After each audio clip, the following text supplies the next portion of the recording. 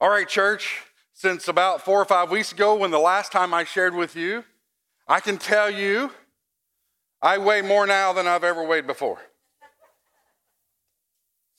Some of you are looking at me, some of them stopped me out there and said, Pastor Trent, are you losing weight? I've lost 30 pounds in the last 5 weeks. Don't necessarily cheer because it's not necessarily been an easy struggle.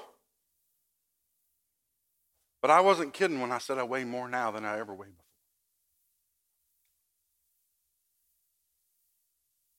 Because after that message, God dealt with me all night long. After that week that followed, God dealt with me and he drove me into Scripture and he laid a burden, a weight on me like I have never had before for his church and his people. And I am heavy. I am heavy with the weight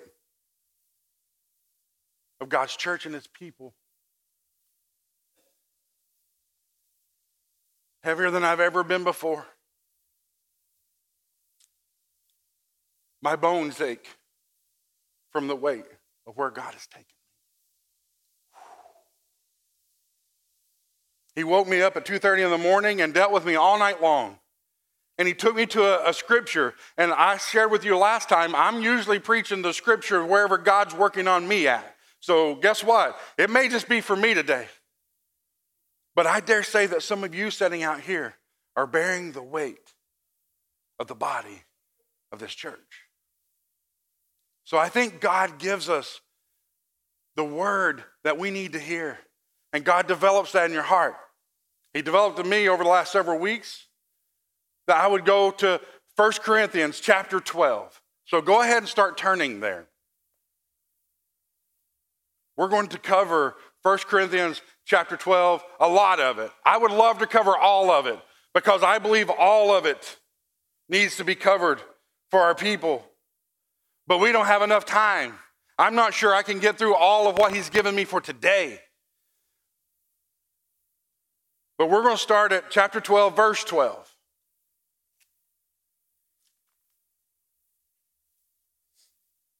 This is a simple verse. A lot of Paul's writings are confusing. A lot of Paul's writings are hard to understand. A guy who's writing information to the churches that is not in his native language, sometimes things I feel like get a little hard to understand and you got to just dig and dig and dig. This one's not hard. This one is maybe the easiest passage that I feel like Paul might have ever wrote. I get it. It's not hard to understand. So read with me, starting at verse 12. For just as the body is one and has many members, all of the members of the body, though many, are one body. So it is with Christ. For in one Spirit we were all baptized into one body, Jews or Greeks, slaves or free, and all were made to drink of one Spirit. For the body does not consist of one member, but of many. If the foot should say, because I am not a hand, I do not belong to the body, that would not make it any less part of the body. And if the ear should say, because I am not an eye, I do not belong to the body, that would not make it any less a part of the body. If the whole body were an eye, where would be the sense of hearing? If the whole body were an ear, where would be the sense of smell? But as it is, God arranged the members in the body, each one of them, as he chose. If all were a single member, where would the body be? As it is, there are many parts, yet one body. The eye cannot say to the hand, I have no need of you, nor again the head to the feet, I have no need of you. On the contrary, the parts of the body that seem to be weaker are indispensable. And on those parts of the body that we think less honorable, we bestow the greater honor. And our unpresentable parts we treat with greater modesty, which our more presentable parts do not require. But God has so composed the body, giving greater honor to the part of the body that lacked it, that there may be no division in the body, but that the members may have the same care for one another. If one member suffers, all suffer together. If one member is honored, all rejoice together.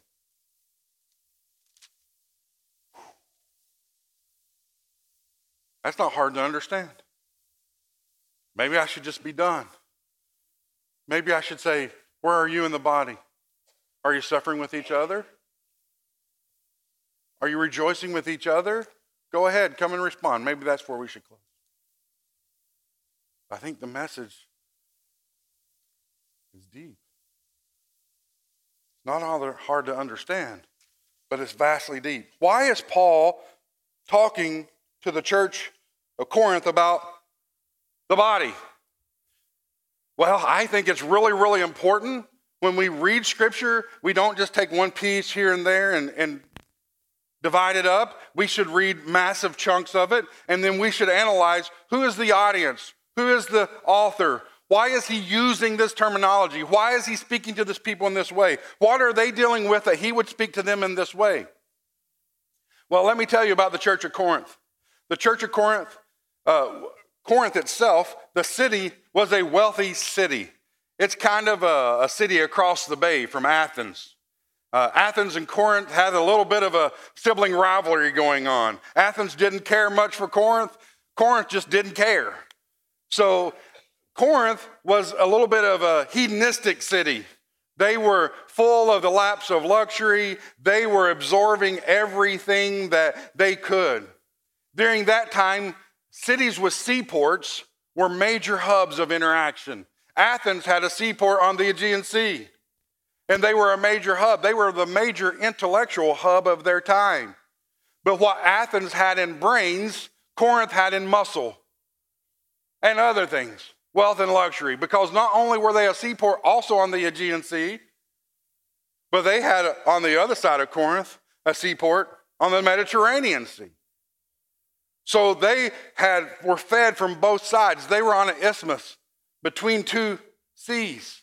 They were the hub of their activity. As much as we hear of Athens, Corinth was a provincial capital of Greece during the Roman Empire. Corinth held a greater position. If you look at some of the ancient writings of those from Athens, they took shots at Corinth a lot because of their debauchery. You see, Corinth was, again, a sexually hedonistic town, even to the point that their patron god was Aphrodite, the goddess of love, to where they built a major temple to Aphrodite. And ancient writers tell us that there's over 1,000 prostitutes inside the temple of Aphrodite that serviced those of wealth and the city leaders. They were very much a town of wealth and luxury. A lot of us can remember back a few years, if you're old enough, Ricardo Montalban, rich Corinthian leather, right? When he was selling Chrysler cars, the word Corinthian even today still has an indication of wealth and luxury. And that was Corinth. That's what they dealt with.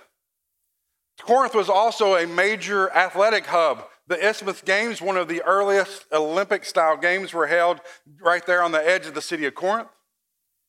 And they knew what it was like to have a fit, trained, athletic body. They were full of competition. It sounds like wealthy towns and wealthy people today who had competition with one another. We still do. We're trying to keep up with the Joneses. If you don't believe me, get on Facebook. How many of you, don't raise your hand, you'll be embarrassed. How many of you look and say, look at that family. They got it all together. Man, look at those family pictures. Man, if my family is out there doing that, we would take 10 hours to get those pictures. We would never get a picture look like that. If my family was like that, what you didn't know, it took them 36 takes to get that picture. One more time.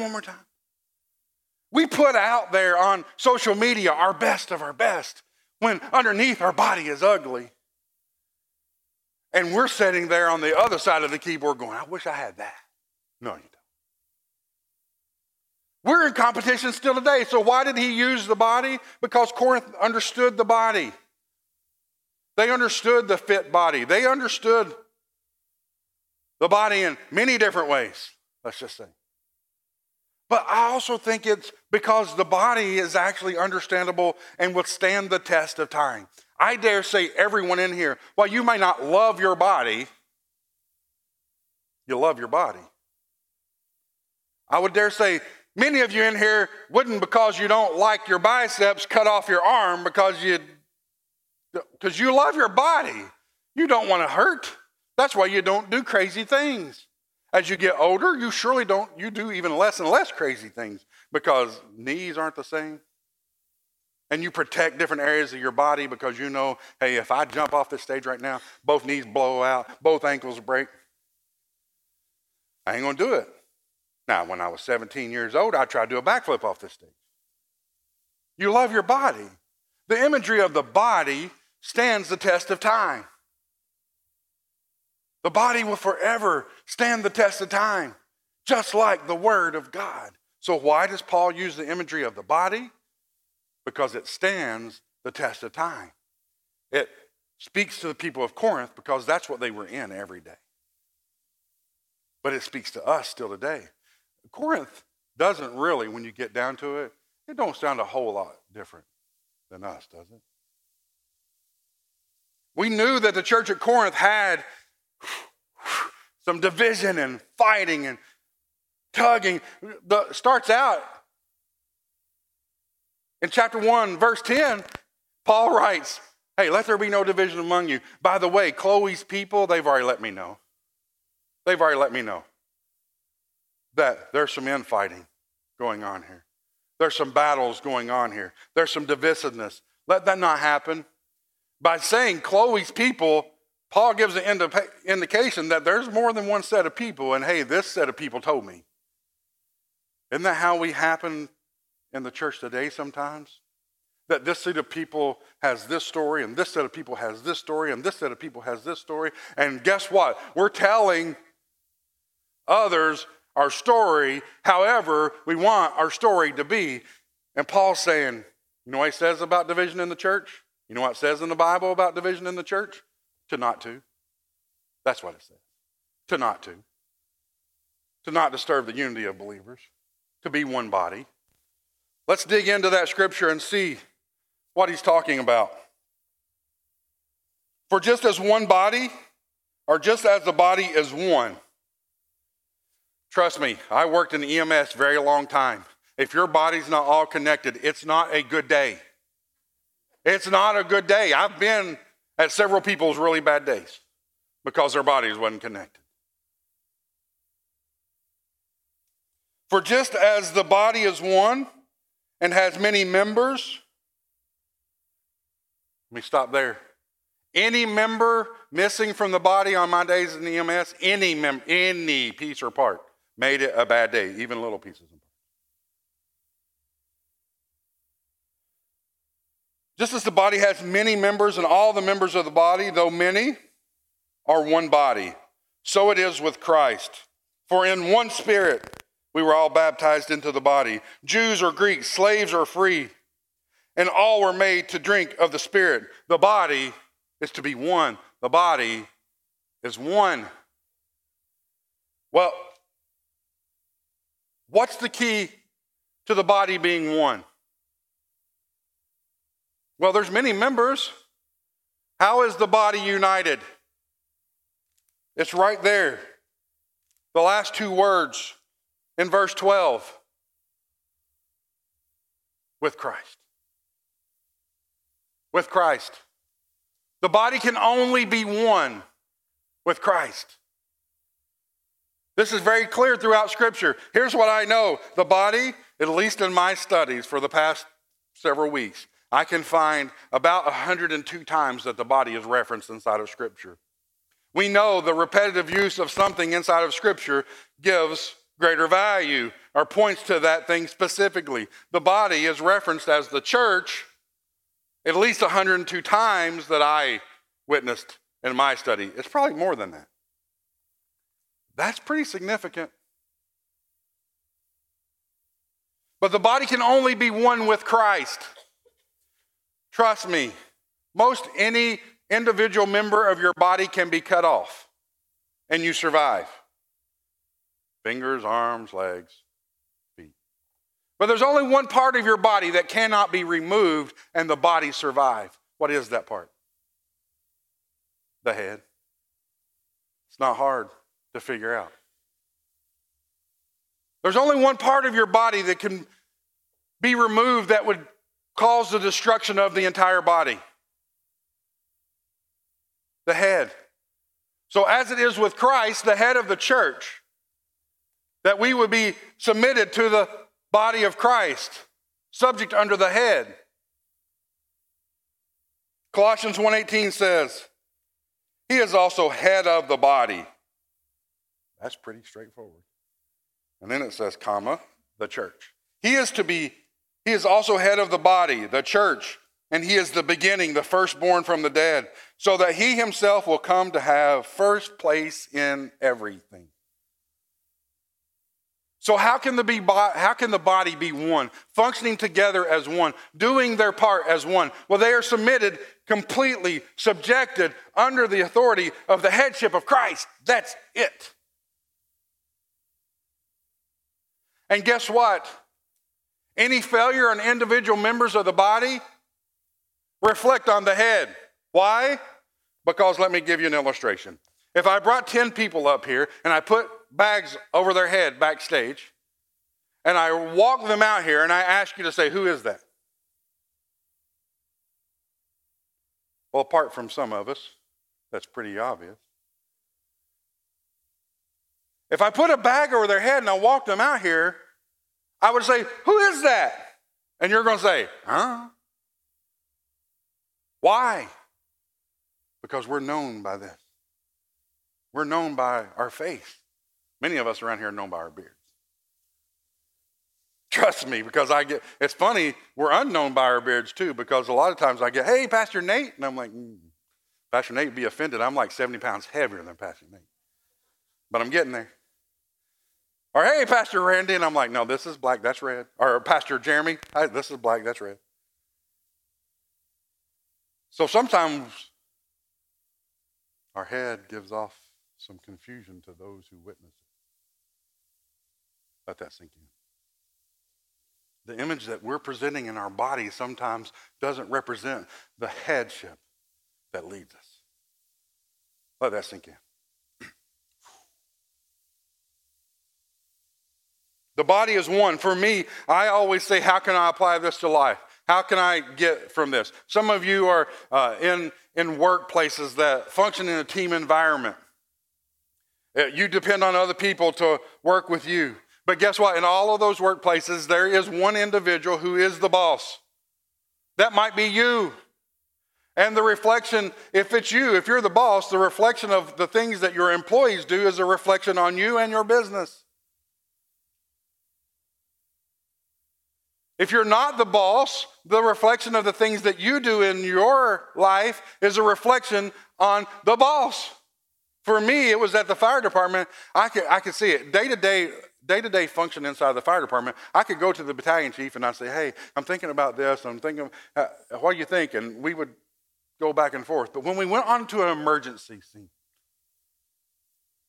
when really the battle was thick, 17 or 18 guys, 20, walk on the fire scene. There's one boss, and he's in charge. No one could question the boss on an emergency scene. The incident commander on the emergency scene, no one questioned him. You carried out his actions without fail, and you didn't question him. Because at the end of the day, he's got to be the guy on the news giving the report. At the end of the day, if something bad goes wrong and someone dies, he's the guy who's on the incident report that says, who's at fault? Many times in the fire service, the incident commander. So what he says goes. So it is with the body of Christ, that when we submit under the complete headship of Christ, what Christ says in our life goes. We don't question, we follow faithfully, Through faith, we take steps out and we follow the head. No matter what part we play in the body. So the body is one under the headship of Christ.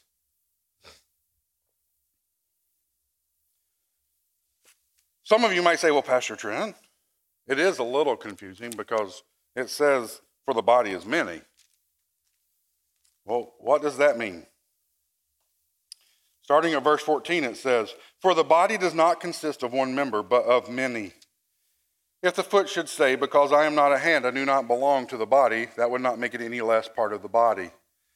And if the ear should say, because I am not an eye, I do not belong to the body, that would not make it any less part of the body. If the whole body were an eye, where would be the sense of hearing? If the whole body were an ear, where would be the sense of smell? But as it is, God arranged the members of the body, each one of them as he chose. If all were a single member, where would the body be? As it is, there are many parts, yet one body.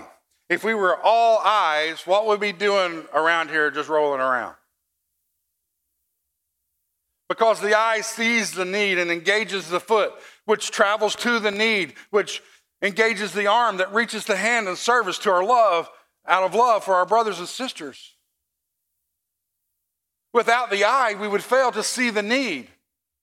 But if we were all eyes, all we would do is see needs and not care for any of them. The body is many,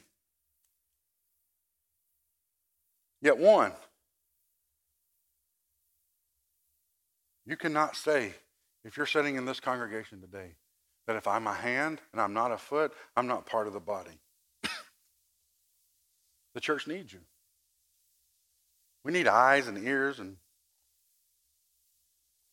feet, hands, arms. We need all areas of the body.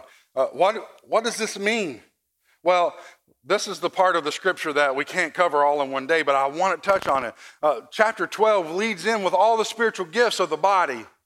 You know, leadership, administration, evangelism, faith, giving, help, service, all of those, many, many more. Right? It talks about those things and it says each one of you is gifted of the Holy Spirit. It is a God-given gift to each of you. Some of you are helps and service people. Praise God for you. I'm not one. I love you, but I have a hard time recognizing. Praise God that he creates those people who pick up where I'm short. You see, that's why the church needs all of us. If you don't know what your spiritual gift is, please stop out that connection table out there. It says connections. We have Real You going on in the next month. And in there, the fourth class in that is all about being part of the body. All about serving and what it means to be part of the body. And we help you identify your spiritual gifts. Please sign up for that class. That's all I can give you from that scripture today. But here's what I know. Gifts, spiritual gifts point only to God. There is a difference. Please hear me. There's a difference between talents and gifts. Why? Because talents can be learned. Gifts are given. I can't play the piano. There's people who are very talented at playing the piano, but guess what I can do? I can learn how to play the piano.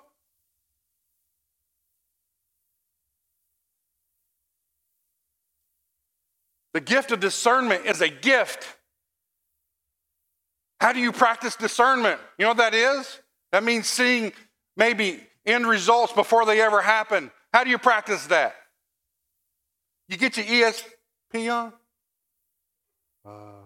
You can't practice that. That's a God-given gift of the Holy Spirit. Gifts point to God. Talents point to people. So there's a difference. Some of you are sitting here and saying, I'm very talented at doing this.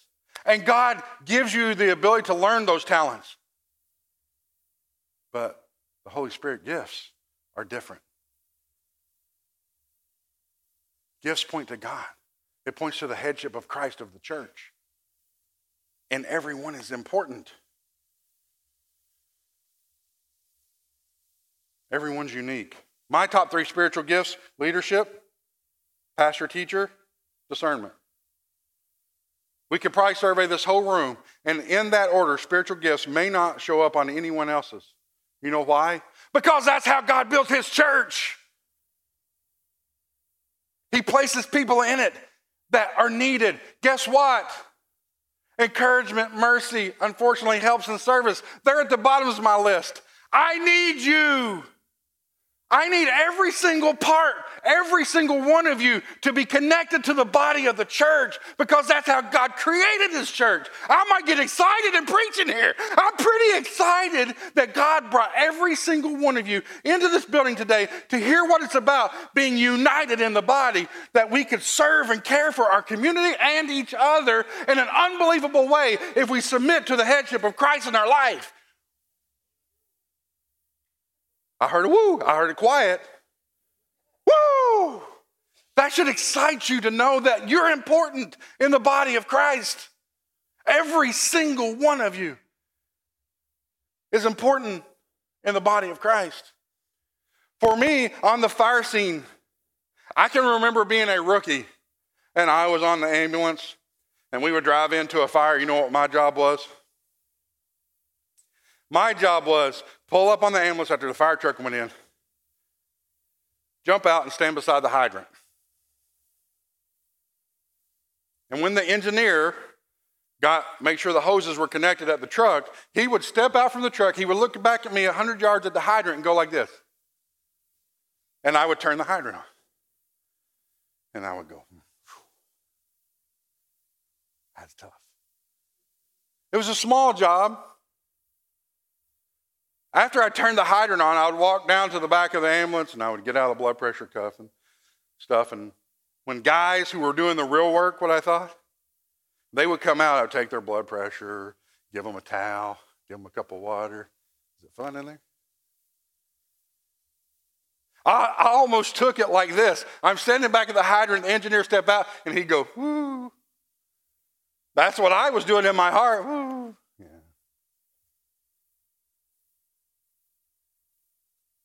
See, you had the guy at the hydrant, and then you had the engineer at the truck who would receive the water, and he would put it through the pump of the truck, who would put it through the hose that would go inside to the firefighter in the end of the hose, with the lieutenant crawling with him, assisting and pointing directions and telling him what to do.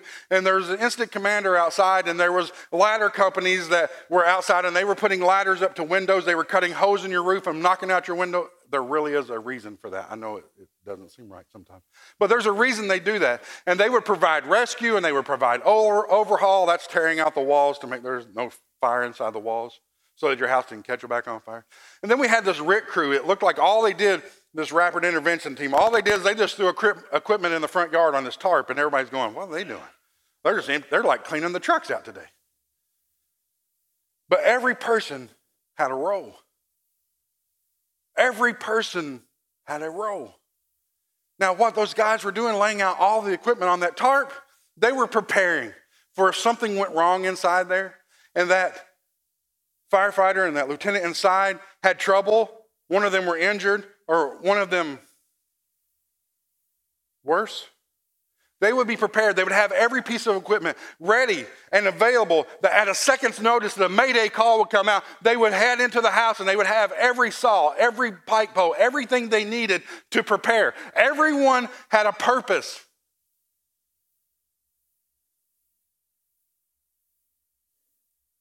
And every purpose, every single purpose was connected. Every purpose was connected, and that's what it gives us in Scripture, that the body is connected. The eye cannot say to the hand, I have no need of you, nor again the head to the feet, I have no need of you.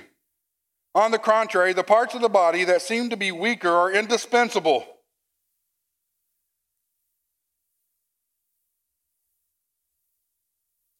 And on those parts of the body that we think less honorable, we bestow the greater honor. And the unpresentable parts are treated with greater modesty, which our more presentable parts do not require. But God has so composed the body, giving greater honor to the part that lacked it. You see, every part, no matter how little or small or how menial It is. Every spiritual gift given by God was meant for a reason. Every single last one. And everyone is connected. Everyone is connected. Hear me, church. I can't do church without you. Look to your neighbor beside you and say, I need you. Now look to the one to the other side of you. I don't know why you chose them second. Maybe they're the lesser part. But look to them and say, I need you too. You see that little illustration? One you may give more honor to. That's your wife or your kid or what. But the other one you need just as much. And so it is with the church that we need each other to function. Because my little menial job on the fire ground, I turn in the hydrant on and then walking back to the ambulance like this.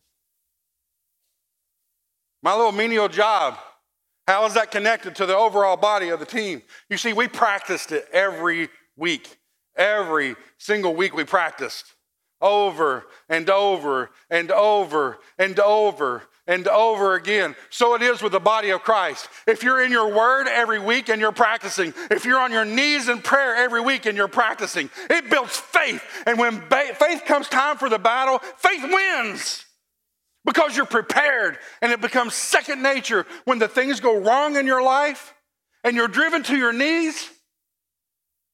It's second nature that you would depend on God because you've practiced over and over and over and over. And the tough things in the battle that get to your life, you're prepared and you're ready. It becomes second nature. What happens when things go bad in your life? You hit your knees. You dig into the word. You become real. It's time that the practice is over and that the battle is fought. Every single aspect is connected. And my little job, turning that hydrant, guess what? If I said, I'm not doing it today, this is menial, somebody else can turn that hydrant. If I didn't turn that hydrant, water didn't get to the truck.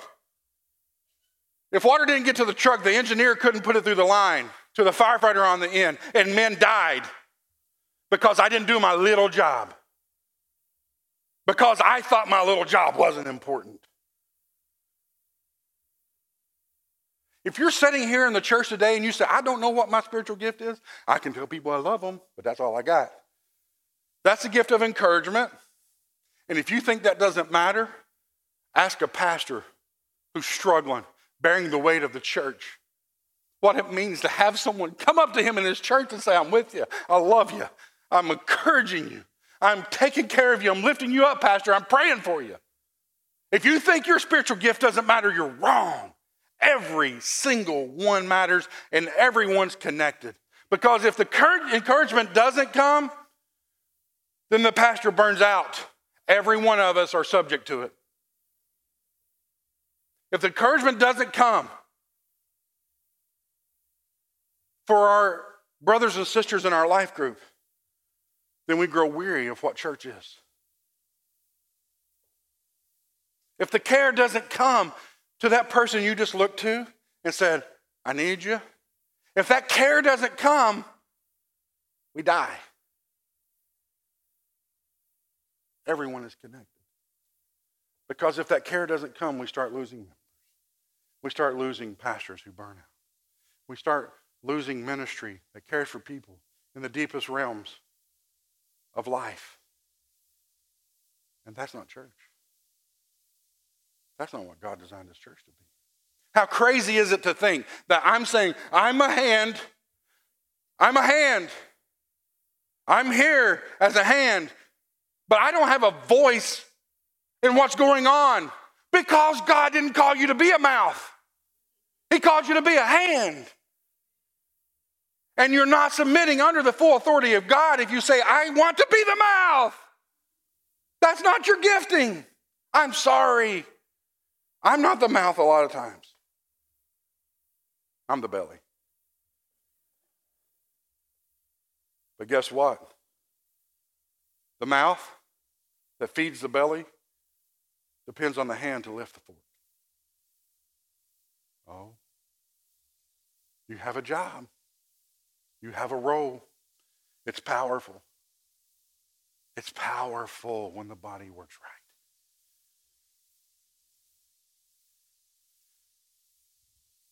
How crazy is it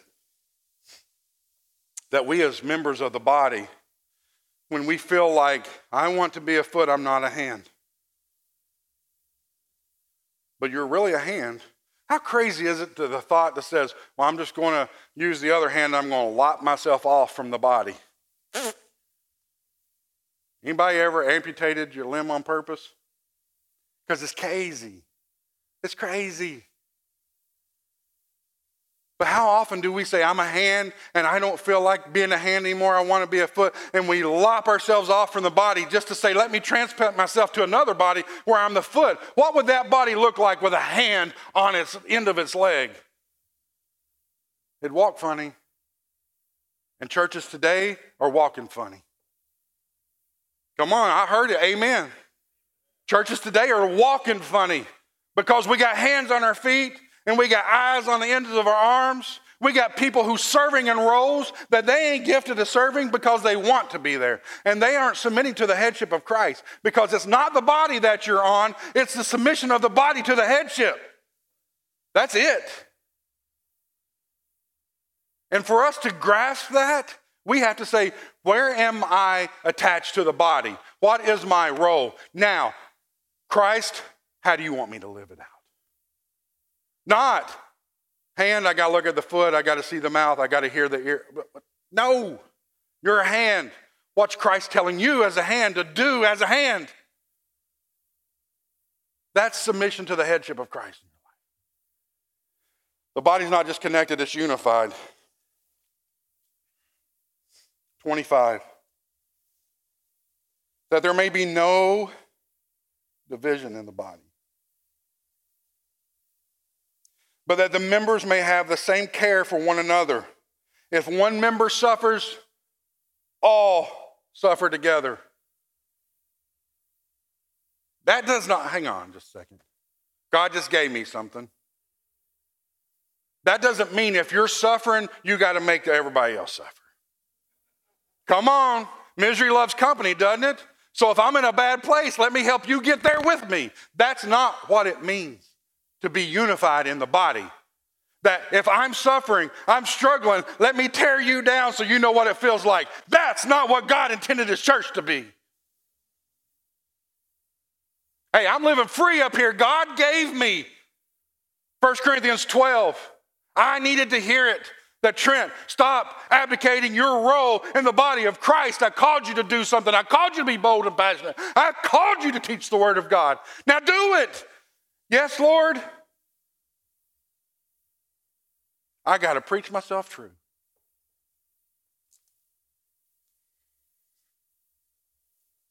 When you're submitted under the headship of Christ, it brings about a new freedom like you've never experienced before.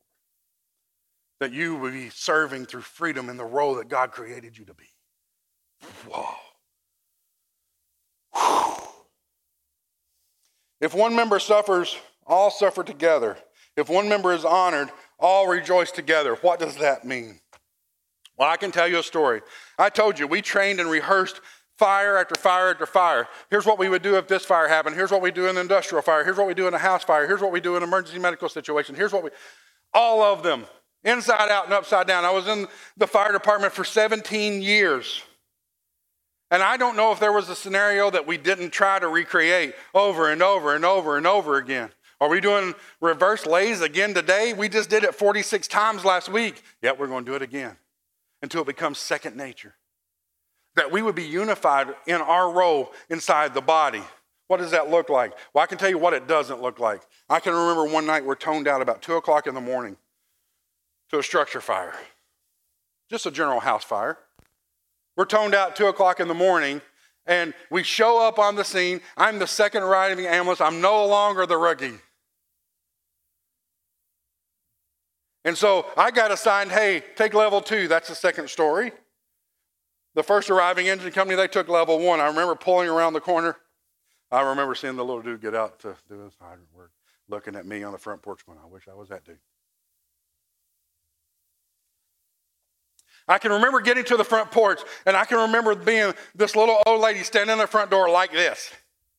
Smoke coming out over her head. As we pulled up on the scene, there's smoke rolling out the eaves of the house. The windows aren't blacked out. They look good. No fire visible, but there's smoke rolling out the eaves of the house. And this little lady in the front door without hardly any clothes on. That public service announcement. You interrupt this message for a public service announcement. If you sleep at night and you don't have any clothes on, you might want to reconsider that. Because if a fire happens, everybody knows. So this lady is standing in the front door and she's like, this is my house. You can't make me leave. She was wrong. But that's how life happens inside the body when you're functioning. You know your role, but sometimes a roadblock pops up and you didn't train for the little old nearly naked lady standing in the doorway. That's something you never trained for. How do you train for that?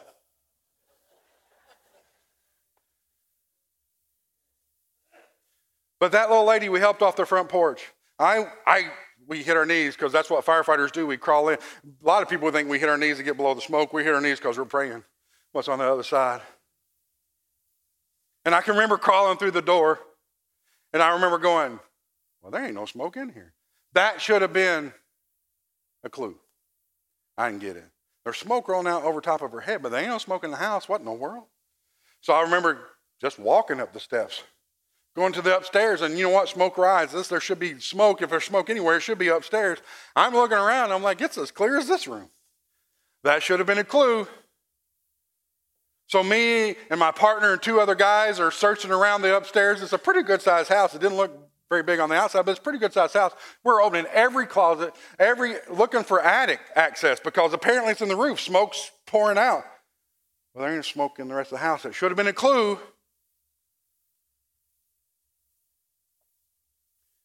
And on the front porch, somebody puts up a fan, a positive pressure fan. And I can remember walking into the hallway, still looking, and I can remember noticing there's smoke trickling out of the light switch. That should have been a clue. And I can remember hearing the sound of the fan on the front porch firing up. And the next thing I know, I'm on my belly, flat in the floor going, what just happened? It got really, really hot in here all of a sudden, and I can't see anything. It's pitch black. That should have been a clue. I can remember crawling into the little back bathroom. I remember there was a window in there. I took my flashlight off my gear, and I'm banging on that window until the window falls out. Because when you vent an opening like that, that's why they knock your windows out, by the way. When you vent that out, and that fan's running, it blows smoke out, and everything clears up, and all's grand, but it didn't. It got hotter. That should have been a clue. I can hear radio chatter downstairs. They're experiencing the same thing I'm experiencing. And I can remember the evacuation horns sounding on the engine, and I can remember crawling down the steps, head first on my belly, to get out of the house, me and my partner. And I can remember get to the front yard, and that lady who now has a blanket on standing in the front yard, and I can remember for the next 6 hours as she watched as everything she had burnt down. And we talked about this fire afterwards, and we said, what happened? Well, there's one, positive pressure fans are controversial in the fire service anyway. A lot of people say don't use them on any house fire. But there's one particular house fire you never use them on. It's called balloon frame construction, which means there's no fire stops in the walls. So now a fire in the basement, the next place that shows up is in the attic, even though there's two stories in between. And guess what happens to everything in the middle? It becomes a chimney. And we were in that chimney. And we should have caught it, but we didn't. And you know what a unified body looks like? A unified body sits in that meeting and they say, Trent, what do you got? Boss, I saw smoke coming out of the light switches. I noticed there was no smoke in the house, but there was smoke coming out of the frame above that lady's head. I should have noticed that. It's balloon frame construction, boss. I missed it. I'm sorry. And then a lieutenant on the first floor saying, hey, we noticed the same kind of thing. I noticed this. I should have known it was balloon frame construction, boss. I missed it. In balloon frame construction, windows are lined up specifically right over top of each other. We should have caught that, but there's a big front porch across the front of it. But boss, first arriving engine company, I missed it. And then the boss stands up, and you guys, it's not your fault. It's not all your fault. I'm going to walk around. I walked around the house because that's what the boss does when he shows up on the scene. He says, I noticed there was no steps into the basement. But now in the daylight, there's 2 windows that said that there was a basement in this house, and I didn't see them in the dark. I missed it, guys. I let you down. I'm sorry. That's what a unified body does. They suffer together. They say, I get it, boss. I dropped my role. I left it. Sorry, I missed it. See, the unified body says when one suffers, they all suffer. So if you stub your toe and you break your big toe, it's upon the shoulders to say, I will bear the pain of crutches. If you've used crutches, you know it's painful under your armpits, right? The shoulders will say, I'll bear the pain of crutches so that you can get better. The left leg says to the right leg, I'll bear the weight of the body for a time being so you don't have to. That's what a unified body looks like. You see, after that fire, we talked. And you know what we decided after that fire? It will never happen again. We will not learn from our mistakes. We will not learn from our mistakes. We will learn from what we missed. We'll do better. We'll persevere. We'll not do that. And that we would encourage each other. Yeah, maybe we failed this time, but my battalion chief looks at me and said, Trent, it's not your fault, buddy. It's not just your fault. You can't bear that load. Let me bear that with you. Jeff, it's not your fault. Let me bear that load with you. That's what a unified body looks like. And it says on the other side of this, we will be smarter. We will be better. We'll be more equipped. We'll be better ready. We'll be more prepared. And on the other side of this, there's victory because the next house won't burn down. We'll see the windows are lined up. We'll see that there's a basement. We'll see that there's smoke coming out of the light switches. We will never do that again. We'll be better for the struggle. You know what the Bible says? It's very clear. Romans chapter 5. I am upside down and inside out.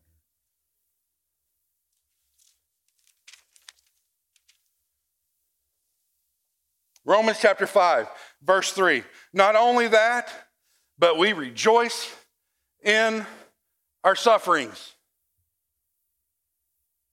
knowing that suffering produces endurance, and that endurance produces character, and character produces hope, and hope does not put us to shame because God's love has been poured out in our hearts through the Holy Spirit who has been given to us. Praise the Lord that we can rejoice in our suffering, that on the other side of this test is a powerful testimony.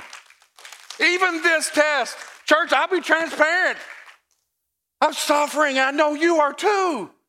That's okay. That's when the body is bound tighter together in one, under the headship of Christ, and say, God, direct us. The next step. Where do I go? What do I do? What's my role? How can I contribute, God? You see, there's joy on the other side of suffering. The same man that wrote those words wrote the words to Corinth and said, suffering. Each body member suffers together when one suffers. Powerful words to heed. We are one body. But get that last part, church. As the worship team's about to play, because I'm out of time. I'm like out of time a few minutes ago. Sorry. Get those last words. Because when one member is honored, all rejoice together. On the other side of every test is a powerful testimony. About a year and a half ago, I did a study of 42 prayers that Paul prayed for his people. At not one point in Paul's 42 prayers, as he paid for the churches that he planted, at not one point did he say, God, remove that obstacle from them. God, remove that suffering from them. Not one time did he say, God, remove that from them. You know what his prayer was? Every time when a church is struggling. Every time, he said, God, help them to endure the test. Because on the other side of every test is a powerful testimony of what God is doing in the church. If you're here tonight or this morning and you don't know what it means to be part of the body, you've never surrendered your heart to Christ, you don't even know what I'm talking about. And if that's okay, because you can know, and I would love to share with you, as they start playing, that's your cue. If you don't know what it means to be saved in the body of Christ, the Christ broken on the cross for your sins, I would love to share with you. I'll talk with you right up here. We can pray together. Let me encourage you. But church, let me encourage you that while suffering, we suffer in unity as a connected body, one with the other. So on the other side, we can rejoice together. Because if we don't suffer together, there's no way on the other side of the test we'll be able to rejoice together. So church, if you're suffering here, if you're suffering and you want someone to pray with you, that's what we're here for, to suffer with you, to encourage you. I'm about to fall off the stage. Someone will pray with you over there. If you want to pray by yourself, if this is deep introspective and you're like, God, I'm a hand and I'm trying to be a mouth.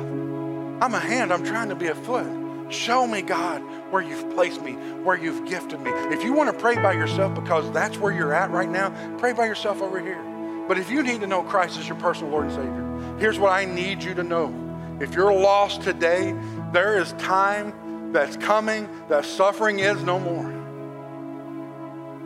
You don't have to have someone to suffer with. We'll rejoice with you today. We'll rejoice with you today. And church, when we get up from here, as we head into our community to minister and serve Indian River County and beyond, we can rejoice together if we are one. Go ahead and respond as they play.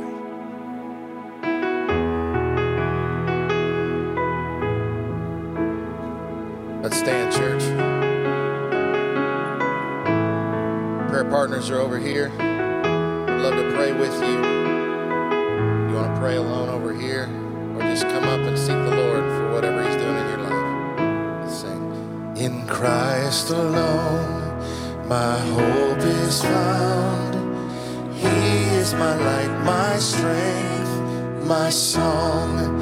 This cornerstone, this solid ground, firm through the fiercest drought and storm.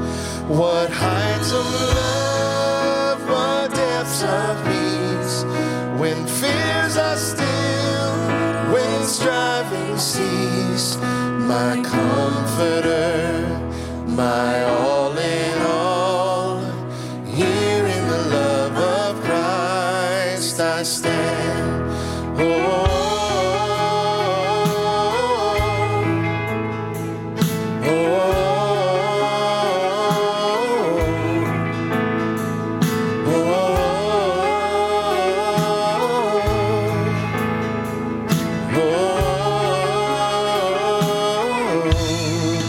There in the ground His body lay, light of the world by darkness slain, then bursting forth in glorious day, up from the grave He rose again.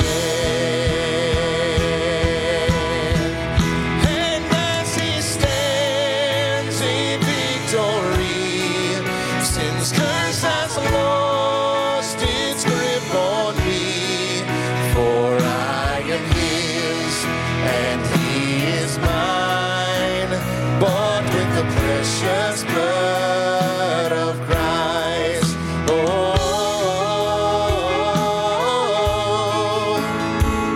oh,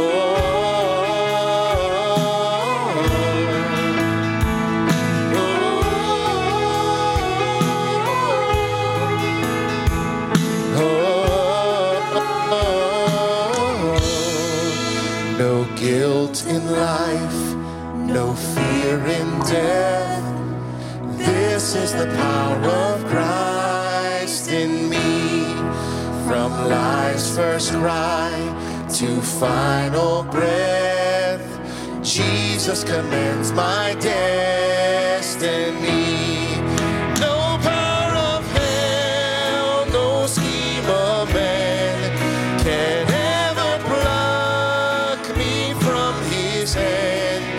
till he returns or calls me home.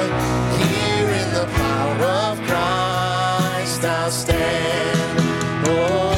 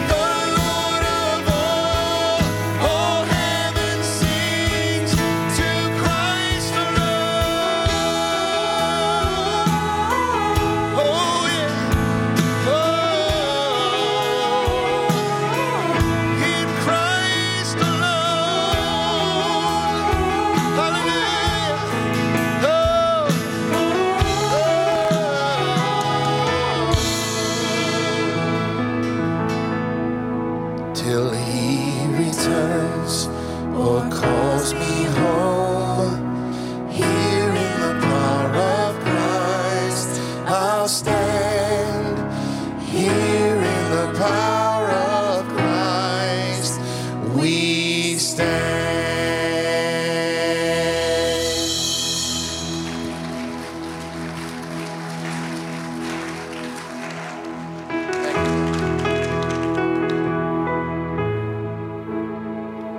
Church, united one body stands in the power of Christ, because in Christ